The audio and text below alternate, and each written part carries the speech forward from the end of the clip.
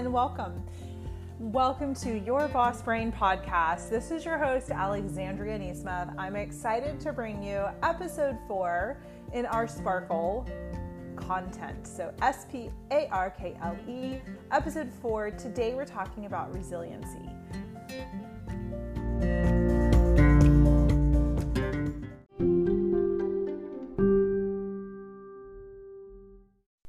Okay, so today I'm super excited to be talking about resiliency. Resiliency is such a beautiful character trait. It's amazing, right? So when you think about things in the world, just think about things that are resilient. It can be, for me, as funny as this may sound, for me, resiliency, I think of silly putty, right? We all had the plastic egg when we were a kid that was filled with almost like a Laffy Taffy, this style of plastic, this polymer that you could stretch and stretch as far as your arms would take it. And it became this super long, thin piece. And then you'd ball it back up into your hands really, really tight. You'd roll it together. And all of a sudden, the same plastic became a hard ball that, man, you wouldn't want to throw at anybody, right? But you could feel it. You could see it rolling around in your hand.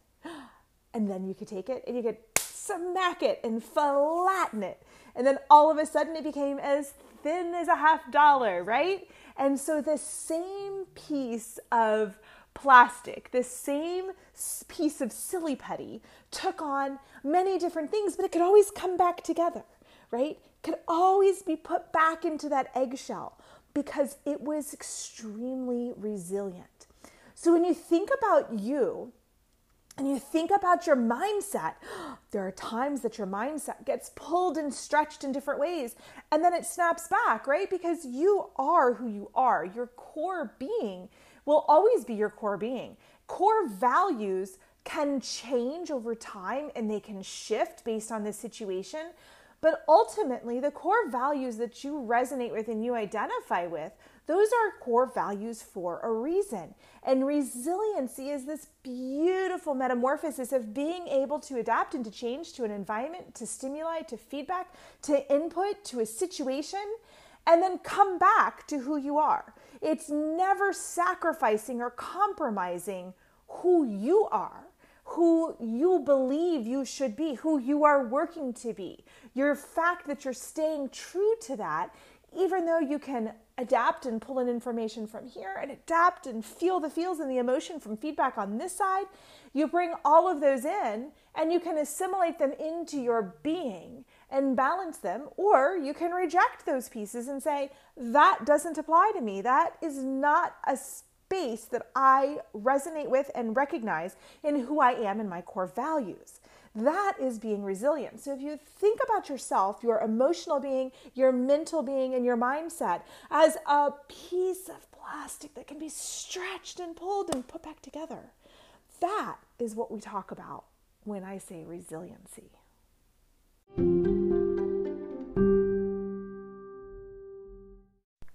So the beautiful thing, in my opinion, about resiliency is if it's a skill that you don't have. So if you wind up being, say, in a relationship and that person tells you you should feel a certain way and you're like, oh, okay, I should feel that way. And you become, that's how you feel, right? And you don't go back to your core values. There's some boundary issues there. There's some mindset issues there, some mindfulness issues there. The beautiful thing about being resilient in the face of either conflict or adversity or mindset shift and growth is that you can practice this skill. You can adapt this skill for you. So it is something that you can improve and train yourself to be more resilient over time with. And there is actually an activity that I have where you can look at a list of core values. And once you can identify a core value, you feel it. When you read that word, you're like, that is my core value.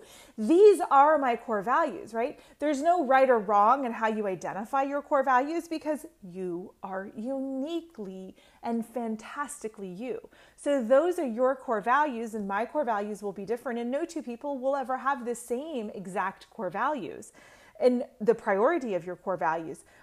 But you can be resilient to saying, nope, I'm coming back into my core values. This specific situation made me prioritize my values differently, and I adjusted. That's resiliency. I stretched myself a little bit thin, and now I'm going to come back.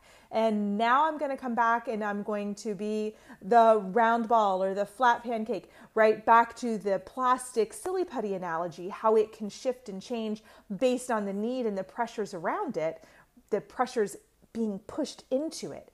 And being resilient is always coming back to your natural state, to who you are. And mindset growth can help you with resiliency, because if you struggle to really know who your core is or who you should be or who you want to be, if you don't see yourself that way, then you can have a mindset gap where you have to be able to figure out, who do I want to bounce back to? What am I being resilient to and for and with? Those are very, very important pieces, and they speak to being mindful about choices and decisions and actions that you make.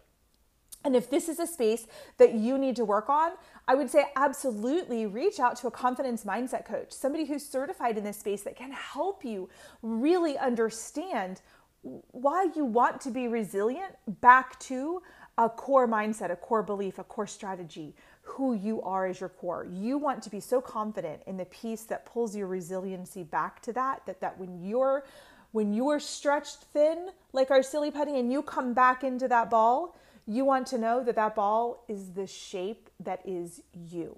You want to be resilient to the things that are the most significant, impactful, and important for you.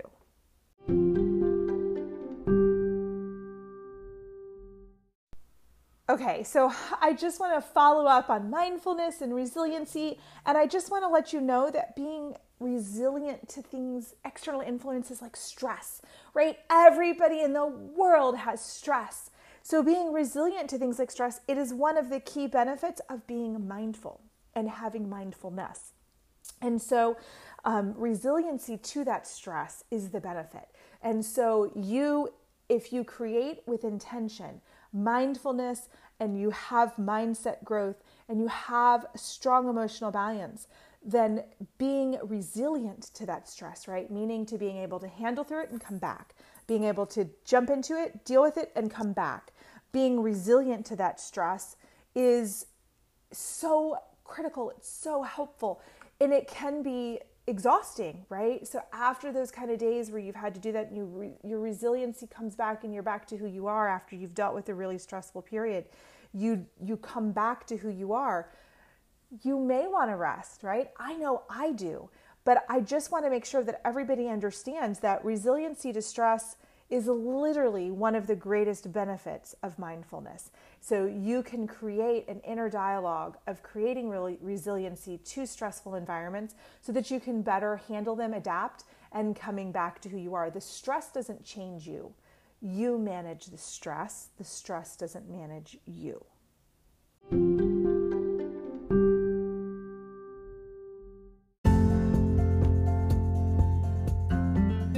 Okay, so we talked about episode 4, resiliency in growth mindset, and part of the Sparkle process. Thank you for joining me, and thank you for listening. I look forward to getting your comments and your suggestions. And if you are struggling with understanding how to be resilient, how to set healthy boundaries in being your resilient self, seek help. There are coaches out there that can help you with this. If you need a list of core values, please reach out to me. I'm happy to help you with that. And I just want to make sure that we all are sparkling our way through life with a strong, with a healthy, with an abundant mindset. This is Alexandria Neesmith. You are listening to Your Boss Brain podcast. I look forward to seeing you next time.